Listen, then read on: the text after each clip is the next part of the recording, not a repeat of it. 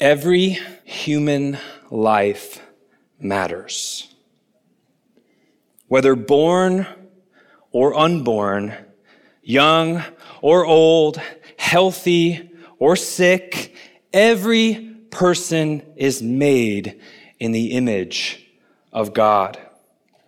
And so this morning we're joining with churches all over the country on Sanctity of Human Life Sunday to reflect God's gift of life. Did you know that on January 22nd, 1984, President Ronald Reagan issued a presidential proclamation designating the third Sunday of January as National Sanctity of Human Life Day? Reagan said, "I call upon the citizens of this blessed land to gather on that day in homes and in places of worship to give thanks for the gift of life and to reaffirm our commitment to the dignity of every human being and the sanctity of each human life." As Christians, we believe that human life is sacred. From the womb to the tomb, we are all made in the image of God. We didn't come to exist just by accident. But all of us, those born and the unborn, have been carefully created by the eternal God. That phrase, sanctity of life, it reflects the belief that because we are made in the image of God, human life is sacred. It has value, it has dignity, and should be protected and respected all times, at all times. This month is the 50th anniversary of Roe v. Wade, which resulted in the death of 65 million image bearers of God. 65 million babies slaughtered.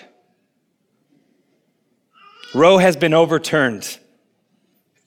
Praise the Lord for that. And yet, abortion is still completely legal in all 50 states. Yet some states have stopped surgical abortions and some clinics have closed, but many more have opened, and the abortion industry has now made it possible for a woman to order pills over the internet.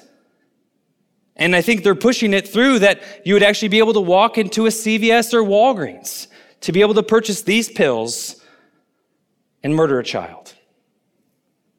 Abortion is murder. And it should be the prayer of every Christian to see abortion abolished. Now, this morning, I am not speaking to you as a politician. I'm not speaking to you as a scientist. And in fact, I'm actually dumb when it comes to those two things. But I am speaking as a pastor.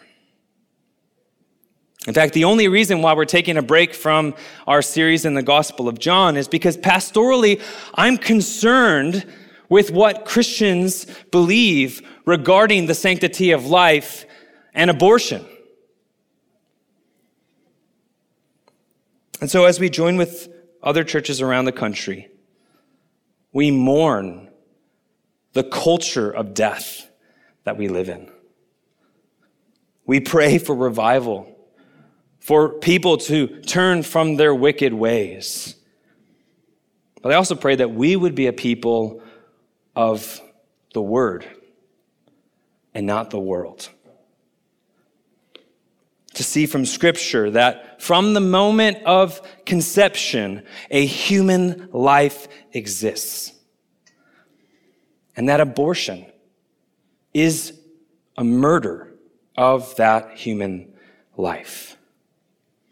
Today we'll be looking at Psalm 139, which is a psalm that definitely speaks to the value of life, and it gives us insight into when God says life begins. And yet this morning, I don't want you to just have ammunition towards our culture and know where the pro-life verses are in our Bibles, which is a worthy application. But more importantly, I want you to see who God is. I want you to see who you are and to be in awe like David was as he wrote this psalm of the all-knowing, ever-present, creative God that we see in the scriptures. And that you all would be motivated to hate evil. Evil in the world around you and evil in your own heart. That you would ask God to search you, to point out any sin in your life. The psalm has a lot to say about the greatness of God. But it also has some things to tell us about the sanctity of human life from the moment of conception to death. And so it's structured into 4 sections, and each section has 6 verses. So that's helped me easily structure this sermon. So looking at verses 1 to 6, we will see that God knows me. In verses 7 to 12, we'll see that God is with me. In verses 13 to 16, God made me. And then verses 17 to 24, my response to God. God knows me. God is with me. God made me, in my response to God. And the main point, what I hope you see in the text this morning is this. Because we are known and created by God, our sanctification and the sanctity of life matters. Because we are known and created by God, our sanctification and the sanctity of life matters. All right, so you will notice in this psalm, we have that superscript, to the choir master, a psalm of David. All right, so some translations say director of music. I like what the King James says, to the chief musician. So in our church, that would be Michael. All right, so make sure you thank him for being a good chief as you leave this morning. But notice this is a psalm of David, written to the choir director, to the chief musician. David wrote this psalm to be sung by the people of God. All right, so let's look at the first 6 verses that speak to God knowing us. David writes, O Lord, you have searched me and known me. You know when I sit down and when I rise up. You discern my thoughts from afar. You search out my path and my lying down and are acquainted with all my ways. Even before a word is on my tongue, behold, O Lord, you know it altogether. You hem me in, behind and before, and lay your hand upon me. Such knowledge is too wonderful for me. It is high, I cannot attain it. O Lord, you have searched me and know me. David begins by saying that God has personal knowledge of him. Personal knowledge of him. It's not that just that God knows everything. He knows me. It's not just that God is everywhere, but he is present with me. It's not that God has created everything, but he has created me. This psalm is intensely personal. And David begins by saying, God, you know me. Verse 2, you know when I sit down and when I rise up, you discern my thoughts from afar, sitting down and rising up. He's saying this to make the point that God knows everything about us, even the most everyday things. What's more everyday than us sitting up and then getting back down? Jesus says something similar in Luke 12. He says, God has numbered all the hairs on your head. God knows everything about us, even the things that we think are not that important to know about somebody. Who cares how many hairs are on your head? I know there's some guys in here who wish there were some hairs on their head. Sorry, that was a low blow. I can't sit down right? And I can't stand up without God noticing. God not only knows the most mundane, everyday things about us, but he knows our thoughts. Do you see what David says in verse 4? He says, even before a word is on my tongue, behold, O Lord, you know it all together. In our unguarded moments, probably just like what I had right there, making fun of you all, we say something foolish, right? Or something we didn't think we would say. And yet in those moments, God's not surprised. He knows exactly what we were about to say before a word is even on our tongues. God isn't surprised. Nothing's hidden from him. In verse 3, David says, God is acquainted with all of our ways. All of your ways. Shouldn't that affect the way that we live? The thoughts we think, the words that we say, the things that we do. Look at verse 5. You hem me in behind and before. You lay your hand upon me. You cannot escape God's knowledge of you. He's got you hemmed in. And so all these words, David helps us see that he was constantly under the observation of God. You are always being watched. Many of us would feel very uncomfortable if we noticed someone following us around all the time, watching us, looking into our windows in our homes, watching us as we slept, as we got up in the morning. That's because we don't trust whoever's doing that type of watching, right? It's creepy. It's creepy. But in our house now, Zoe's moved on to the big girl bed. She loves her big girl bed. And so instead of rocking her in a chair to sleep at night, she wants Diane or I to sit on the floor and just be there as she goes to sleep. And at any moment in which we decide to leave the room before she has fallen asleep, she asks for us to come back and sit down. She wants us to watch her. She wants us to watch her as she goes to sleep. It's comforting to her. And the same goes for us who are children of God. His constant knowledge of us and his watching us is a comfort to us. The fact that God knows everything about us, even down to the last detail, should comfort us or convict us. Before we tell a lie or commit a sinful act, our awareness that God knows all should convict us at least. Because if you think about it, when we think no one is around to see us do something or will know what we did, it's easier to do the wrong thing. But don't be deceived. Don't be deceived into thinking that you can sin and get away with it. God's knowledge of you is greater than you know. He knows it all. That thing that you're hiding, he knows it. This should convict us. And yet at the same time, it should bring much comfort. Nothing happens to us. Nothing escapes God's attention. Nothing happens to us without him knowing. He's fully aware of every trouble and every trial that you're facing. Verse 6 says, such knowledge is too wonderful to me. It is high. I cannot attain it. David is saying that God knows him better than he knows himself. The fact that God is all-knowing, that he knows our thoughts, our speech, our ways before we think, speak, or act is too wonderful.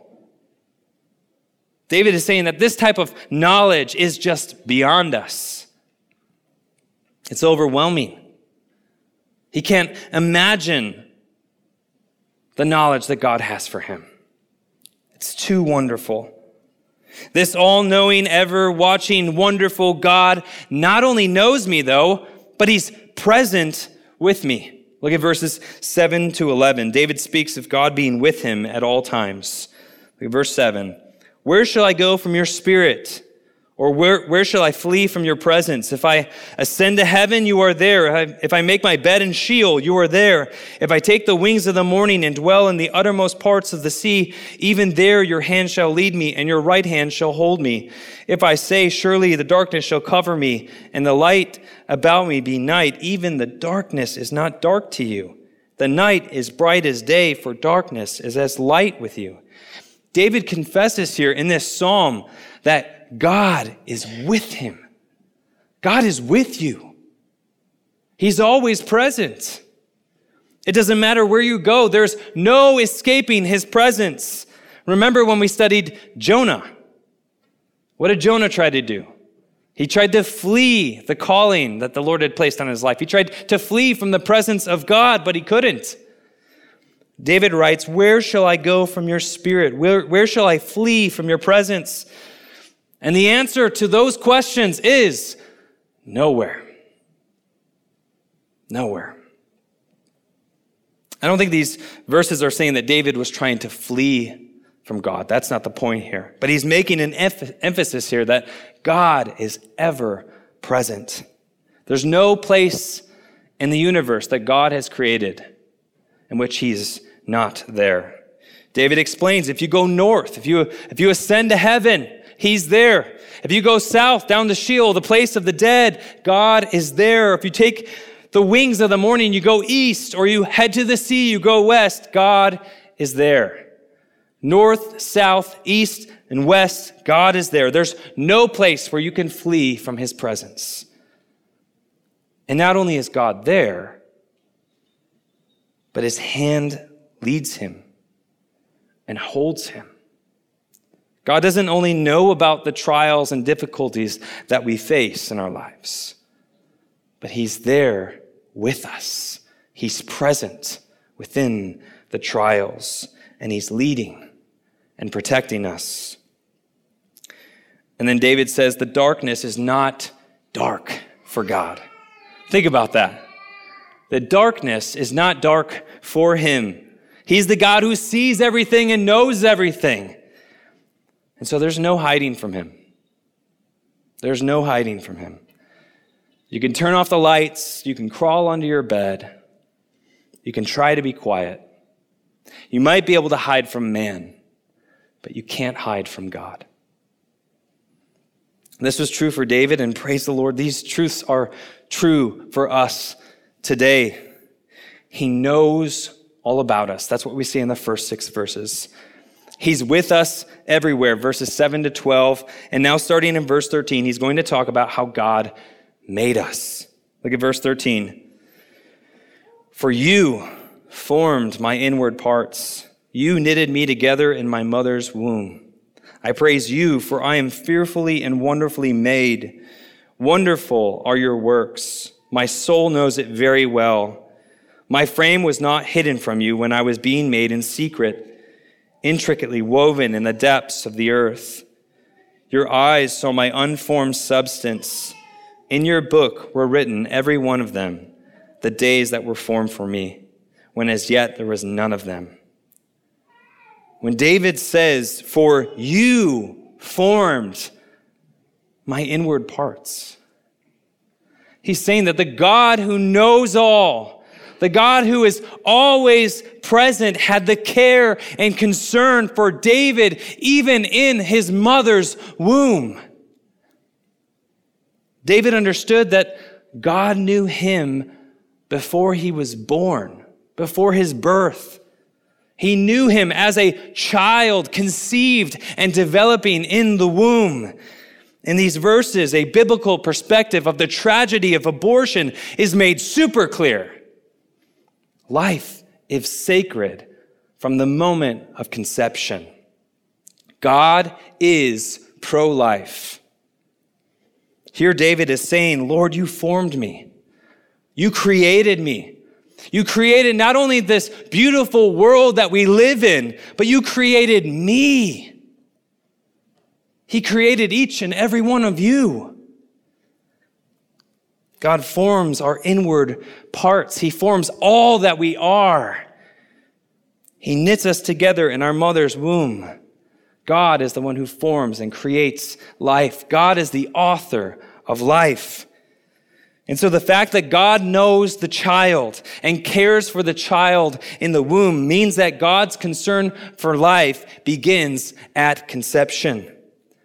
And it means that God's people have a responsibility also to know of and to care for children who are in the womb. In the United States today, even with Roe v. Wade overturned, abortion is still legal in all 50 states. A woman can abort a child at any time, for any reason, under any circumstance. What a terrible violation of this biblical truth. Some people argue for the moral right for abortion because the mother has the right to do with whatever she wants with her own body. And that's true. A mother has the right to do whatever she wants with her own body, but Psalm 139 demonstrates that God sees another body, another human life in that womb. Another human life who is created by God,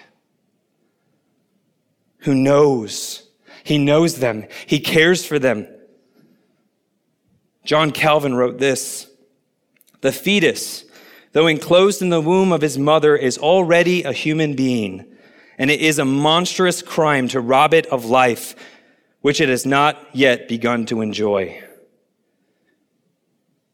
If it seems more horrible to kill a man in his own house than in a field, because a man's house is his place of most secure refuge, it ought surely to be deemed more atrocious to destroy a fetus in the womb before it has come to light."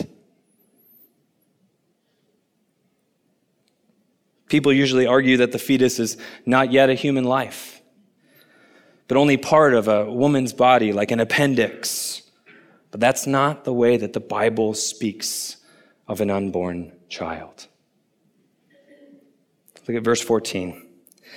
"I praise you, for I am fearfully and wonderfully made." David is not saying how wonderful he is, but he's saying how wonderful God is as creator. And today we know far more than David could ever know about the human body because of the advances in technology and science. And so that should make us even more in awe of God, who fearfully and wonderfully made us. In verse 15, David says he was intricately woven in the depths of the earth. The depths of the earth here is just a poetic way of saying that secret place of the womb. And yet today, our modern technology has allowed us to see the development of a baby inside the womb. We've uncovered that there's brain activity in the unborn child even before the mother knows that she's pregnant. But we don't know all. We don't know all that's going on within a mother's womb. Even with those 4D sonograms that make babies look like aliens, our knowledge is small and insignificant in comparison to what God sees and knows. David writes, his frame was not hidden, his bones. He was intricately woven. The verb here for woven describes an embroidery, weaving various threads together skillfully to make a beautiful tapestry.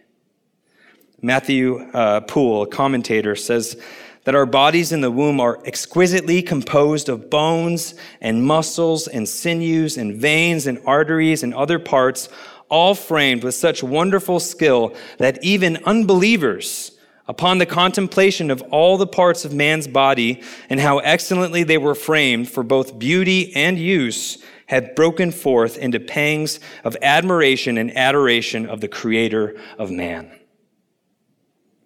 God is described as the one who knits us together in our mother's womb, who weaves us together. A really close friend of my mom and dad owns an Oriental rug business. And the rugs that they sell and make sell for thousands of dollars. I was just on their website. It was pretty, whoa. To me, that's crazy. to spend that amount of money on something that you're going to step on and spill coffee on, right? But the reason why those rugs are so expensive, the reason why they have so much worth is because it takes a master craftsman 7 to 9 months to weave that rug together. Now think that that's what God is doing with each and every unborn child in the womb. Intricately woven and formed with care. In verse 16, he says, your eyes saw my unformed substance. What David and others could not see, God could see. Again, this is another example of God's perfect love and care for the unborn. And God has a plan for each life he creates. He writes, in your book were written every one of them, the days that were formed for me, when as yet there was none of them. And then verse 17 leads to another section. It leads to our response to who God is and what he has done. Look at verses 17 and 18. How precious to me are your thoughts, O God. How vast is the sum of them. If I were to count them, they are more than the sand. I awake and I am still with you. David was filled with amazement of thinking of how much God knew and cared for him. The fact that God would think well of me. The thought that God would think often of me. David writes, how precious it is that God thinks of you. In Jesus Christ, God thinks well of you. He thinks of you often. How often does God think of us? David says here that his thoughts of us are vast. Think about being on a beach, which is a very welcoming thought on a day like today. Think about being on that beach and considering all the grains of sand on that beach. David says that God thinks about you more than there are grains of sand in the whole entire world. Charles Spurgeon, in a sermon on this verse, said, you know that people are very proud if a king has merely looked upon them.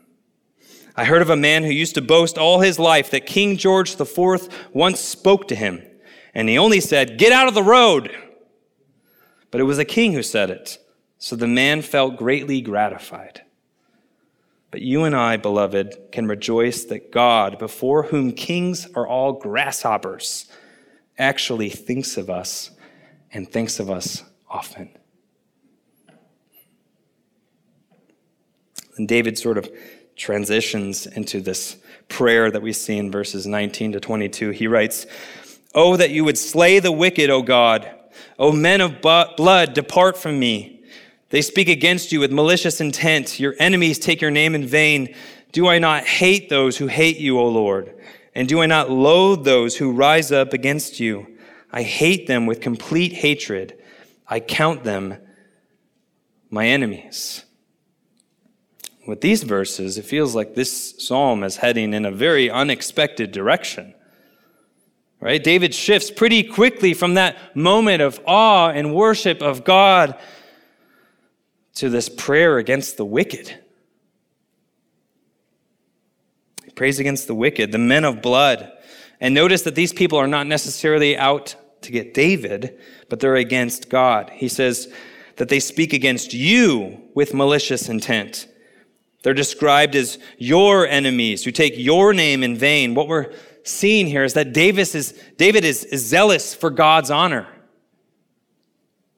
He's on God's side. And as he thinks about the Lord and how amazing and wondrous his works are, he also thinks about the world around him. And he has this righteous anger toward those who oppose God and oppose his word. And then the language gets stronger. He says, do I not hate those who hate you, O Lord? I hate them with complete hatred. As many of us read these words, we're kind of shocked by the intensity of David. But David went against this idea that's very strong in our day, that we can love God without hating evil. That's the temptation of our day. To think that we can love God without hating evil. There's a proper place and a proper hatred of what God hates. And as we think about Sanctity of Human Life Sunday, we should hate the evils of abortion. We should hate that there's an industry in our day that makes money by killing babies. Image bearers of God, robs them of their dignity, robs them of the life that God had planned for them. We are surrounded by a culture of death, men and women of blood, a culture that no longer values the sanctity of human life. And yet, when Jesus came, he gave us, his followers, a new command in regards to our enemies. He tells us to love and to pray for our enemies. Why? Why does he do this? Because God desires for all people to repent of their sins and be saved. And so as followers of Jesus, we need to constantly seek that balance that Jesus spoke of in the Gospel of John, to be in the world, but not of the world. To be in the world, but not of the world. We are to be a part of the world so that we can reach people for Christ and to uphold righteousness. But we must not let the evils of our world pull us away from obeying all that God has commanded. And that's the word for our generation. I feel like we do get the message. We need to be in the world to reach people for Christ, but we don't do a good job of not letting the evil of the world pull us away from obeying God. We need to find that balance. And the psalm ends with verses 23 and 24. There's this humble prayer of David. As David spoke so strongly of those who oppose God, now David says, "Search me, O God, and know my heart. Try me and know my thoughts, and see if there be any grievous way in me, and lead me in the way everlasting." David says, "Search me, O God, and know my heart." That's humility. Because if this psalm ended in verse 22, you'd think David as this self-righteous man, right? Lord, I'm on your side and take out the bad guys. But David knew the truth of Jeremiah chapter 17, verse 9, that the heart is deceitful. David wanted to avoid the evil men of his day, not because he was too good for them, but because he couldn't trust himself in evil company. He was prone to the very same sins. And so are each and every one of us. So David ends this psalm by saying, "I know that there are evil men of blood in this world who oppose you, and I don't want to be one. So please, Lord, search me." David comes to God, the God who knows everything, who is ever present, who created him, and he trusts God to search him and to know his heart. David is leaning on the grace of God. He understood that he could not know his heart. You don't know your heart. So we all need to ask God to search us and reveal. He says, "Try me and know my thoughts." And in the New American Standard Bible, it's "know my anxious thoughts." Some of our anxieties may reveal an aspect of unbelief or misplaced trust. So David prays, "Try me, know my anxious thoughts, reveal those things to me." In verse 24, David prays, "See if there's any grievous way in me." David is asking God to reveal any unknown sins in his life. This shows how much he cared for the holiness in his life, how he cared about his sanctification. He recognized that there could be sins that he didn't see. So this morning, are you in that place? Do you understand that the same could be said for each and every one of you? That there could be things in your heart that grieve the heart of God, and that you could be unaware of them. We all need to pray this prayer, but it's a dangerous prayer to pray because it's asking God to expose what needs to be exposed. Our sanctification matters. As much as we may feel that we are right, we may be wrong. We all need to ask God to search our hearts and to show us our sins. And then when God does, we not only have to confront our sins, but we have to repent of them. And then do you see what David ends the psalm with? Look at verse 24. And lead me in the way everlasting. This is what David's desired destination was. Trusting in the all-knowing, ever-present, creative God to bring him to everlasting life, to be led in the way that pleases God and lasts forever. And so this morning, I ask you to consider the God who knows you. Nothing is hidden from him. I ask you to consider the God who is always present. You can never escape him. And the God who made you, who sees and forms every life in the womb. He is the wonderful creator, the sovereign God who plans out our lives from the beginning. And 2,000 years ago, a mother named Mary conceived a baby in her womb by the power of the Holy Spirit. And that baby came into the world to live and die according to the plan of God. Jesus Christ came into the world to die for sinners. He lived the perfect life that you can never live. He died the death that you deserve to die, and he rose from the dead, securing eternal life for all who believe. And we all have sinned, and God has seen it. Even when you've tried your hardest to hide it, there's nowhere you can go to escape him. He knows you because he created you. And yet, even with the knowledge that you were going to sin, he sent his one and only Son, Jesus Christ, to the cross to die for your sins, in order that you would repent and turn and trust in Jesus.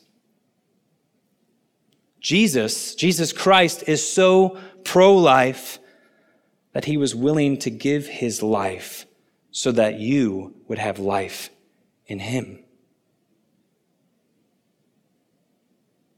His death, the death of Jesus, proves that every life is valuable from the womb to the tomb. And so this morning, I don't know where you're at, but I hope that you see what God's word says about who he is, about who you are, and in light of Sanctity of Human Life Sunday, what God says about when human life begins and how that affects our views on things like abortion. And I want you to know that my heart breaks for the mothers who have done this and for the fathers who either supported it or encouraged it. So as we close today, I imagine there are a number of people in this room that might be affected by abortion in one way or another. And we have a common link. All of us had made decisions that we regret. So we're in all this together. Amen? But there's no other way around it. Abortion is sin. But if you know Jesus Christ as your Lord and Savior this morning, please know that God forgives your past. He offers you forgiveness. He offers you healing as you confess your sins to him. And if you're here this morning and you don't know Jesus, please know that God offers you forgiveness of sins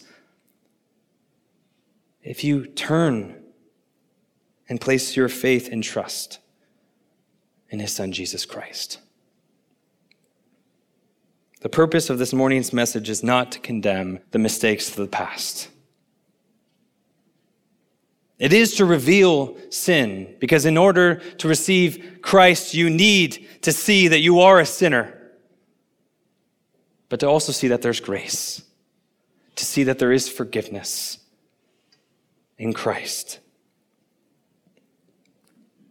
It's not to condemn the mistakes of the past, but to affirm the sanctity of life, the value of life, to see what God's word says about human life and when it begins.